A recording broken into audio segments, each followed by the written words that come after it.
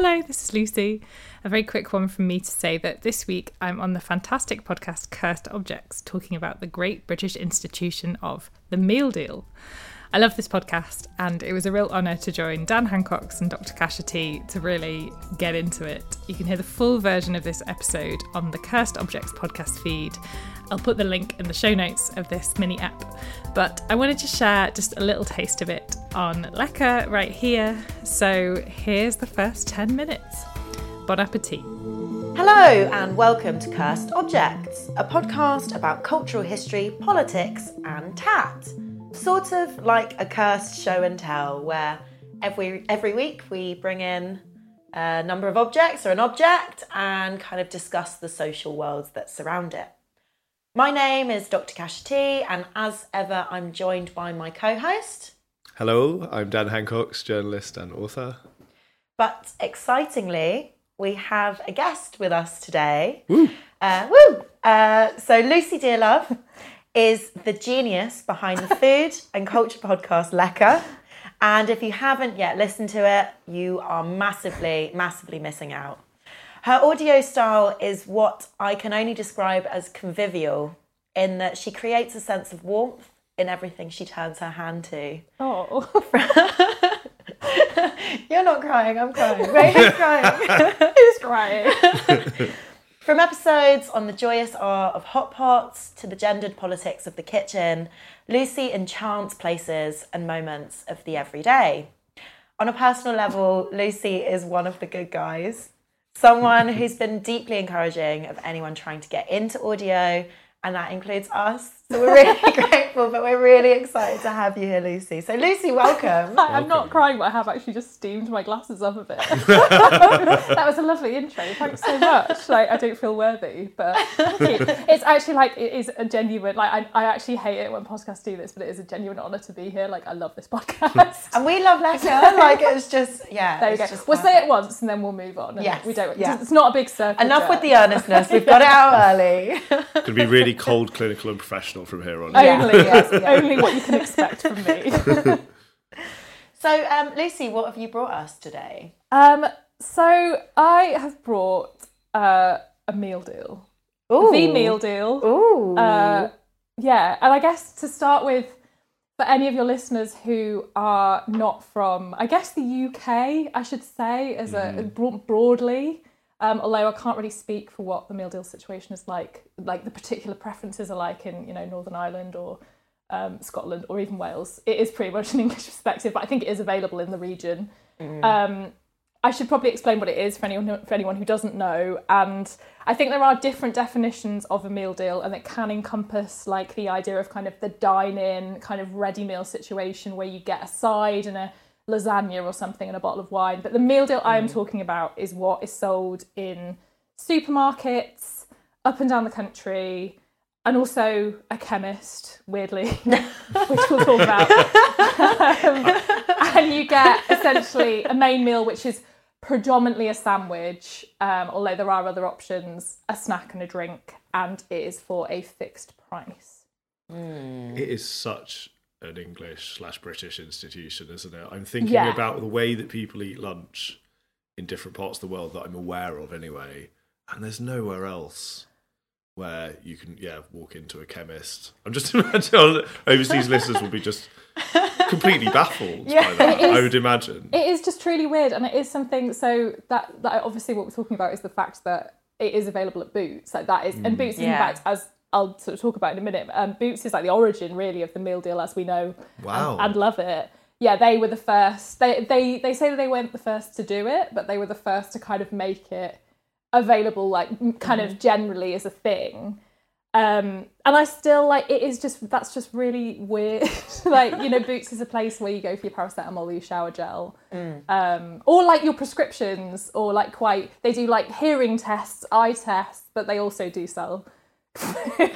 and particularly one of my favourite things about the Boots food offer, as I'm sure they call it in corporate HQ, is the fact that they do sushi. That's just that is the most cursed aspect as far as I'm concerned. The fact that this, this centuries-old, incredibly delicate art that's travelled all the way from Japan has reached its ultimate destination, which is to be sold in a British chemist. for like a horribly cheap amount. Yeah, I mean, I really think there is much that is cursed about the meal deal, but that is, I think you might have hit a kind of the trough. What do you have an ultimate sort of cursed meal deal combo? Yeah, I mean, I think that's a great question, and I think that like it's what you choose for your meal deal is like a question that has fascinated many generations. It's a really intimate question in a way. Yeah. If I was on a date with someone and they were like, "What's your meal deal choice?" and I hadn't really thought about it, I would feel really exposed. You're like, this is a first date. Hang on till date 3. That's like third base. Yeah, right. I want to shout out my friend Ben at this point, who like whenever he gets drunk, he asks you what your meal deal choice is, and then he's just like incredibly rude about it. Whatever you say. And it's like, it's actually got to the point now where I can't answer the question because I get so anxious. And also, like, I think that I don't have a meal deal that I choose over and over again. Like, I think I feel so overwhelmed by the amount of choice that I just can't restrict myself to the amount to one thing every time. I ate 4 meal deals in the past week as research. Wow. We love it when I go. So so invested. I think there are some quite cursed combinations here, so I'm going to tell you about them. Okay, so day 1, I had a Tesco smoked ham and mature cheddar sub. Right, yep. I had a vanilla Coke Zero. Okay, yeah. And some Itsu seaweed thins. Wow, Itsu seaweed thins are part of the Tesco meal deal. Part of the meal deal, yeah. Interesting. Again, that cross-pollination great of brands. culture, truly so respectful. Day 2, I had, I think this was a Sainsbury's actually. I had a Red Leicester Ploughman's, a coconut water, and this weird like yogurt bar thing that was made of some sort of Scandinavian yogurt that was basically like a cheesecake bar that was in the fridge. Wow. A cheesecake bar in the fridge. Lucy, it was I'm nicer loving than I this. expected. Yeah, this is so. Loving this. Honestly, the levels that I've gone to for you. I feel really vanilla in comparison. Like I never go for these kind of extraordinary options. Not Coke Zero vanilla either. Not even that kind of That vanilla. was quite rogue, I think. That wouldn't be my normal choice. I think I just felt very empowered by the choice on offer. That I could choose anything. Day 3, I had a chicken club, some Walker's Max paprika and a flavoured Highland Spring. Right, yes, great. And finally, a Tesco spicy bean wrap with cheese, a Scotch egg, and a Fanta strawberry and kiwi, 0 sugar. Wow. Oh my God, I love this. So I don't know if that what a window answers into your soul. but- Yeah. Because I feel like why I said I felt quite vanilla is because I always go for like pretty much always a sandwich of some description, usually with meat in, and then I don't know, like a chicken salad, or like a ham one, or something like that. But I have to get crisps with it. Okay. So the snack option, which could be anything, which is kind of the most exciting part, I always have to get crisp because it's a textural issue. Okay. Because those sandwiches are so sorry. I think the word we'd use is claggy. Yeah. Like you need some texture. So I will always get crisp to put in. Yeah, you're putting them in the sandwich. Always. But then I look really mad because I'm there just like yamming down this sandwich on a bench, like stuffing all these crisps in. I think people know what you're doing and they think rate that's it, fine. to be honest. Yeah. I mean, can I just put why don't you try a seaweed thin?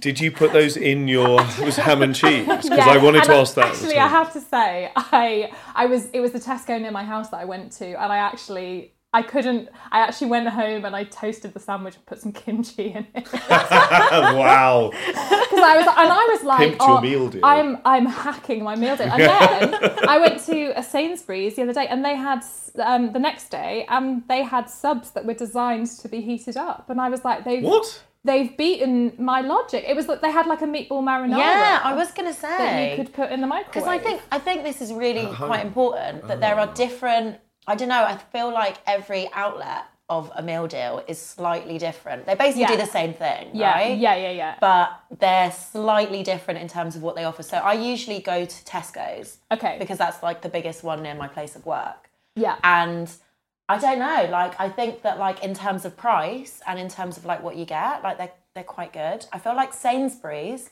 have absolutely ruined what they had going for them. I agree. Because they used to have the gourmet ones. Yeah, and now you have to pay like £5 to get Not that. doing that. No, absolutely. No. Is there a 2-tiered meal deal situation in Sainsbury's? Yeah. Thanks for listening to this little taste of Cursed Objects. You can hear the full version of this over on the Cursed Objects podcast feed right now.